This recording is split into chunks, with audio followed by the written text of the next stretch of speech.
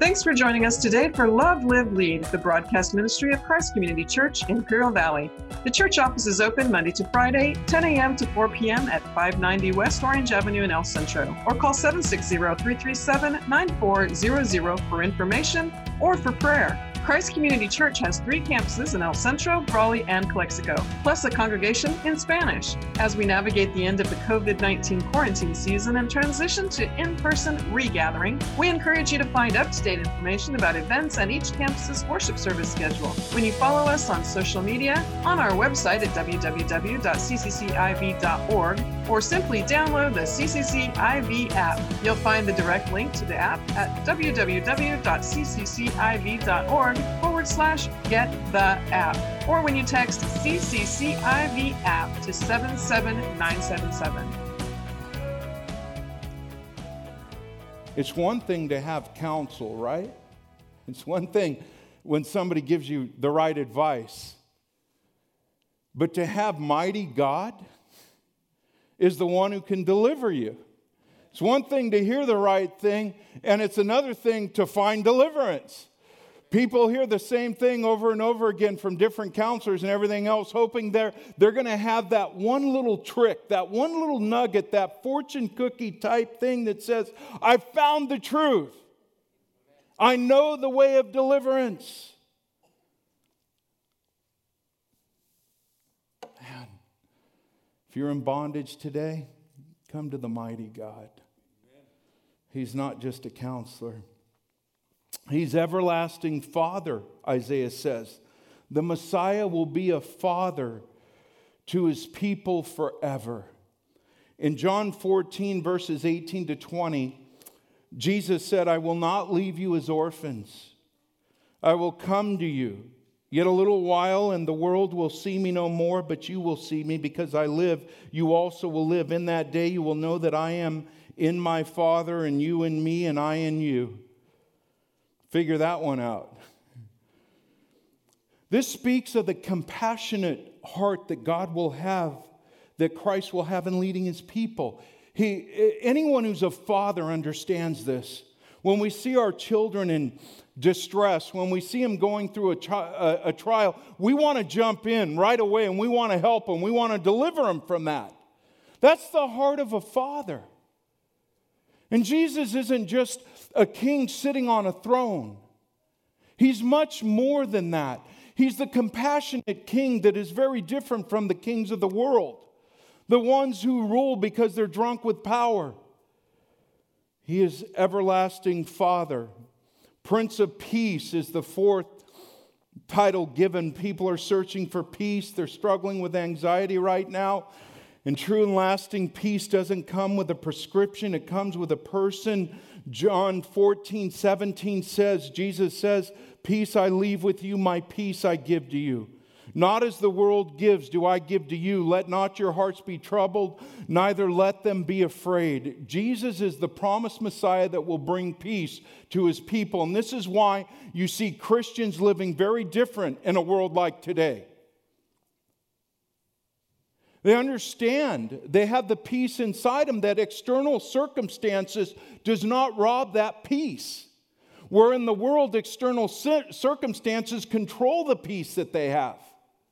But with Jesus, we have peace that can endure through any circumstances. That's why on that video that I wanted you guys to watch, Sheep Among Wolves, where the guy says, you know, what's 5 years? What's 10 years? What's 15 years? What's 20 years in prison for my faith when I have all eternity? He had a peace that very few people have in this world. See, the promise, God's promise of hope will only come through his ruler.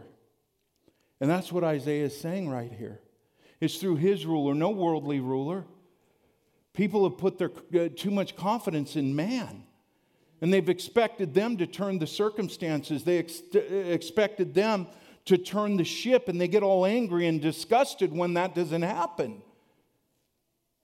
I voted in so-and-so, and he promised me this and promised me that, and then they fall through with their... Listen, there's only one ruler that is going to bring and fulfill the promises of God.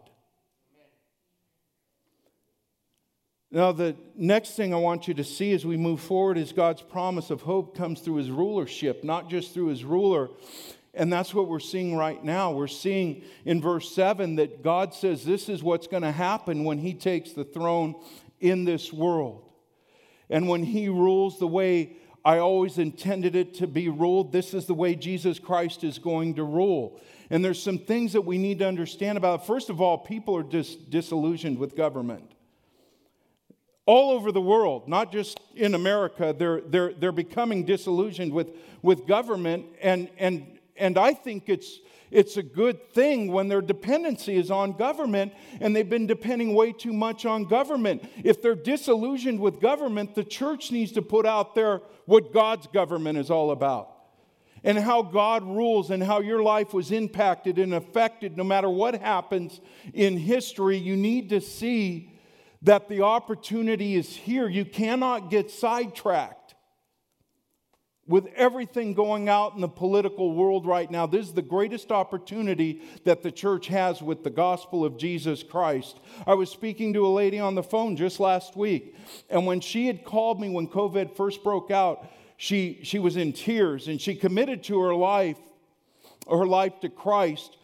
And she's telling me on the phone in tears, she's so worried about this COVID thing, and my children are going to be infected. She really was giving a death warrant on the thing. And I said, now that you've committed your life to Christ, let me tell you what God says. This was months ago, and she called me this last week. She started coming to church regularly or watching online regularly, and she joined a life group. And you should hear the growth just pouring out of her mouth and what's happening in her kids' lives, because she's trusting in God.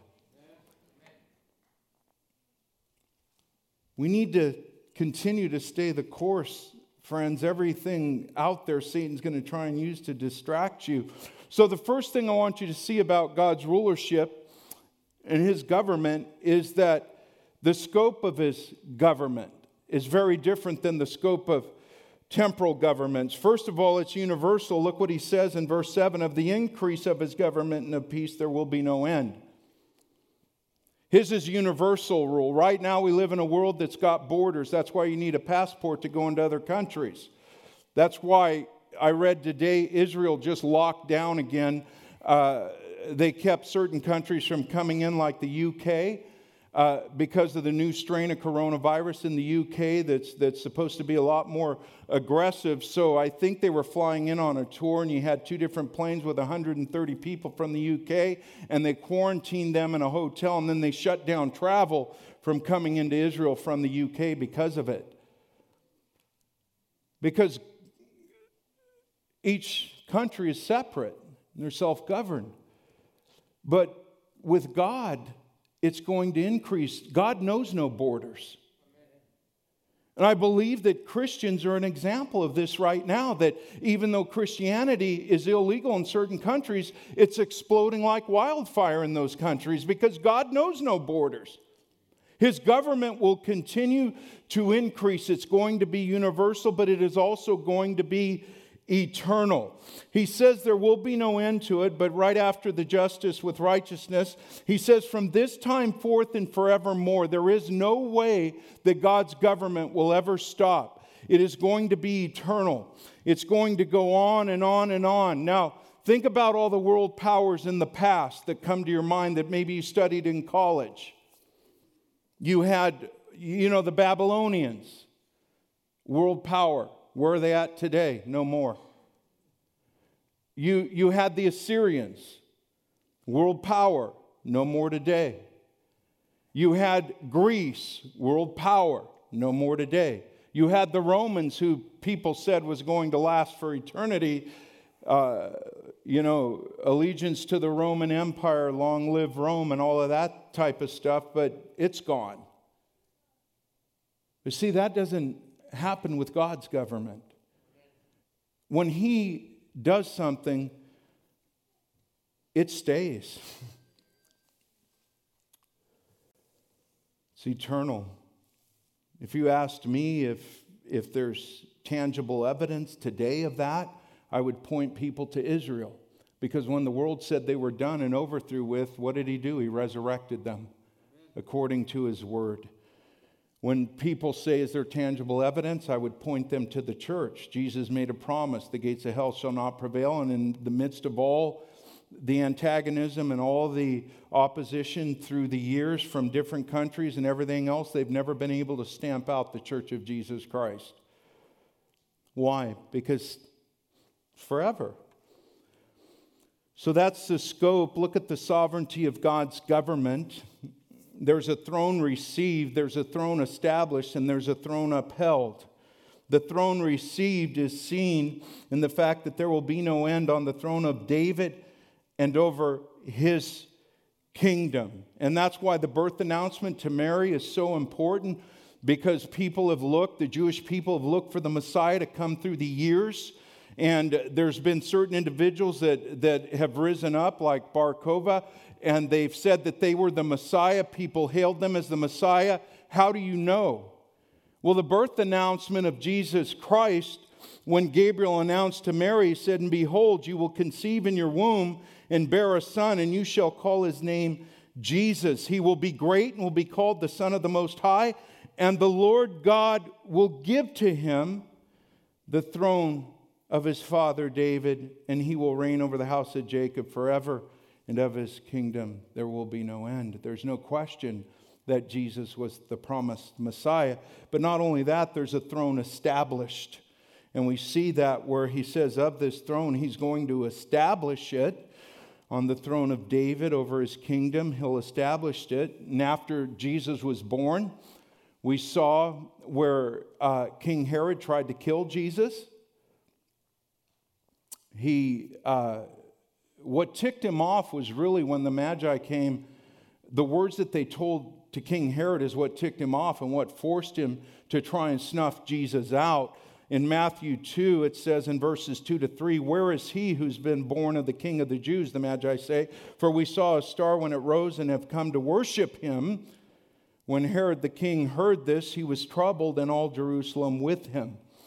And so Herod sent all of his forces, his whole army, to go and snuff out all the babies 2 years and under. And here you've got a poor couple from Galilee with not the resources, not the means, and you got a baby or a child at this time. And he couldn't defeat him. Two poor peasants and a child that couldn't defend himself. Herod couldn't take out. Why?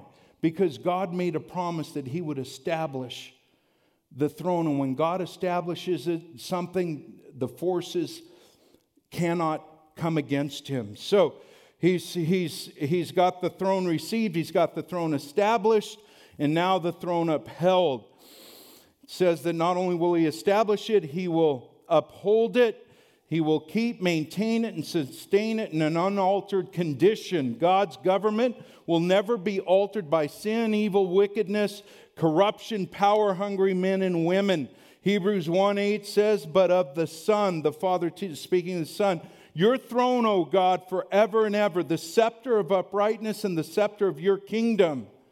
Whoever's got the scepter has the power, and Jesus has the scepter. God's government will be ruled the way he's always intended it. So God is sovereign. This is what we need to understand today. Whatever happens, God has promised us.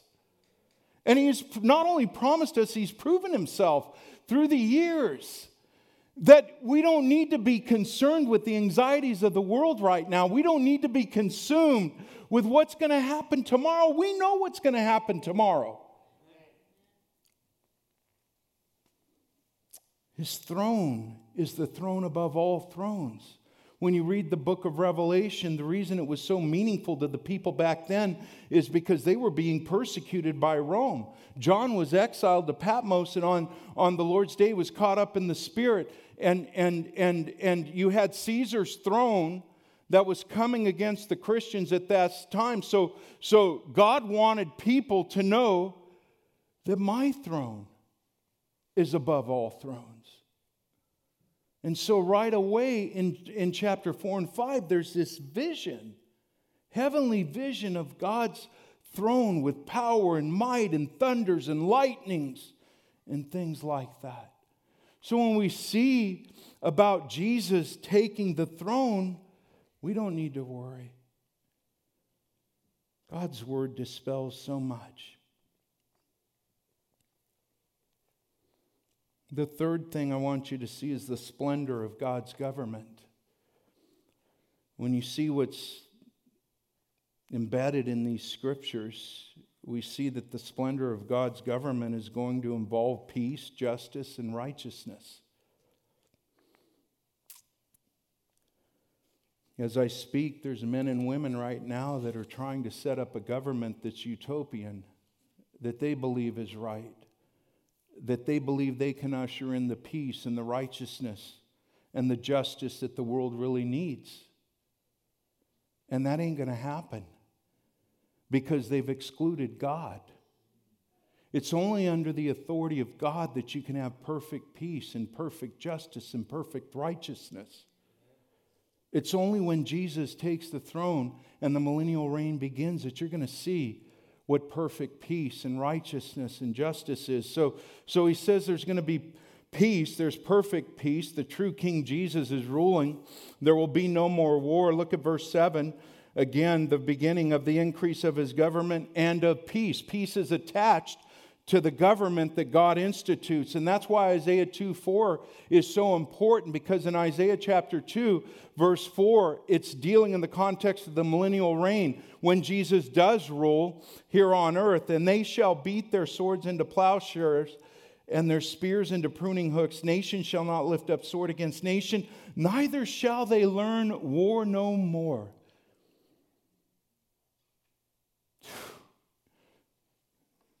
Nations spend their time and resources learning war. I just saw last week where Russia fired 4 intercontinental ballistic missiles successfully from a nuclear sub. Then I saw on the same day where Israel had shot missiles out of a sub in defense or out of the ocean there. So they've got defense mechanisms, missiles in place.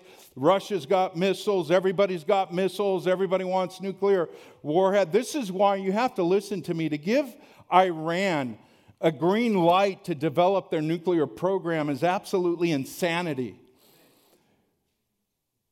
But that's what man does. They learn war. They develop better weapons. They develop better techniques. We've got drones now. God knows what they can do. We've got all these things, but there's a day coming where Isaiah says they shall not learn war no more. There's going to be perfect justice. We long for justice to be exercised. In Isaiah 2:4, it says, again, I'm going to read the whole verse this time. He shall judge between the nations and shall decide disputes for many peoples, and they shall beat their swords into plowshares and their spears into pruning hooks. Nation shall not learn war, neither shall they learn war anymore. That's why we have to trust God's word when it comes to injustice. The injustices that are going on right now can turn your heart so far from God, friends. They can. You can read the papers and you could watch the news. And if I'm not careful and don't guard my heart, I allow those things to turn my heart into anger and to turn it into bitterness. And I become ineffective for the word of God. I become ineffective in as his servant here on earth. Because, see, that's what Satan wants out of you. He wants your heart filled with anger. He wants your heart filled with bitterness. He doesn't want you to pray right. He doesn't want you to speak right. He doesn't want you to witness right. And the promise I have and the hope I have and what keeps my heart from going down that road is the fact that God will right every wrong. That there will be perfect justice that comes. But I have to be patient, and I have to understand that blind people are going to do what blind people do. People that haven't had their spiritual eyes open, they're going to make decisions that a worldly unbeliever would make. And I'm supposed to get upset about that? I need to look at my own life and the way I lived and the decisions I made and the actions I took before God opened up my eyes. Yeah, there's a lot of wrong in this world. There's a lot of sickening stuff that's going on in this world. And we need to exercise the character of God's justice now while we have the power and the opportunity to do so. But we can't be consumed with bitterness and anger. Otherwise, you're ineffective for the kingdom of God. Satan will do anything he can to drag you away from it. So there's going to be perfect righteousness, he says. It's not just justice, but he's going to uphold it with righteousness. And this speaks, of course, of the moral dimension of God's government. Righteousness will prevail, not lawlessness, but righteousness. This has to do with relationships. The moral component involved in how we function with one another as human beings on the face of this planet.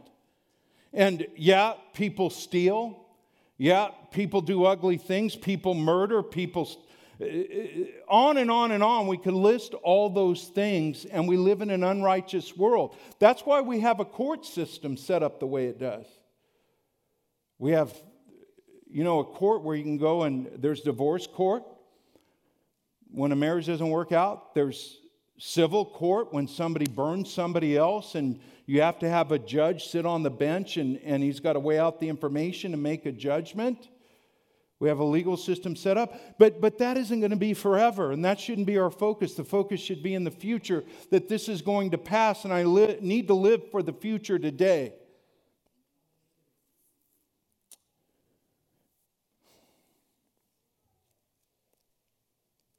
The last thing there, when we talk about all these things, when we think of God's rulership, when we think of the scope being universal and eternal, the sovereignty of God's government, that no one can overthrow him, no one can twist his arm into being something he's not, and the splendor of God's government, we have to look at the signature. And that's what this passage closes with. It closes with God's signature. Look what it says. The zeal of the Lord of hosts will do this. Now, if you go down and buy a car on credit, they're going to run a credit check on you because they want to know who they're selling the car to. If you go to buy a house, before you sign on the dotted line, when you buy a house, they're going to run a credit report on you because they want to know the person who's buying the house. Are they going to default on payments? Has there been a track record of bankruptcies? Has there been this or that? Because they want to know who the person is. When it comes to Isaiah 9, 6, and 7 and the hope that God promises, he puts his signature right there. The Lord of hosts will do this. The zeal of the Lord of hosts will do this. The Lord of hosts is his signature. And I was shocked, I really was, because I've read the Bible and I've read the Old Testament, I've studied the Old Testament, but I did not realize that the Lord of hosts appears in the Bible 242 times. 240 times alone in the Old Testament, twice in the New Testament. But we see this term used, this Lord of hosts, and it appears so often in the Old Testament. So what does it mean? And I like the Holman Bible Dictionary's definition of it. Listen to this. Quote, "This can also be rendered the Lord Almighty. It represents God's power over the nations and was closely tied to Shiloh, the Ark of the Covenant, and to prophecy. The title designates God as king and ruler of Israel, its armies, its temples, and of the entire universe," unquote. So when we look at Isaiah 6 and 7, God's ruler, his rulership, he puts his signature right there and tells you who's going to accomplish this. Zeal is simply talking about a fervor, a deep passion to accomplish something. And God's going to accomplish it. The real Lord of hosts will do this. Thanks for joining us today for Love, Live, Lead, the broadcast ministry of Christ Community Church, Imperial Valley. The church office is open Monday to Friday, 10 a.m. to 4 p.m. at 590 West Orange Avenue in El Centro, or call 760-337-9400 for information or for prayer. Christ Community Church has 3 campuses in El Centro, Brawley, and Calexico, plus a congregation in Spanish. As we navigate the end of the COVID-19 quarantine season and transition to in-person regathering, we encourage you to find up-to-date information about events and each campus's worship service schedule when you follow us on social media, on our website at www.cccIV.org, or simply download the CCCIV app. You'll find the direct link to the app at www.cccIV.org/get-the-app, or when you text CCCIV app to 77977.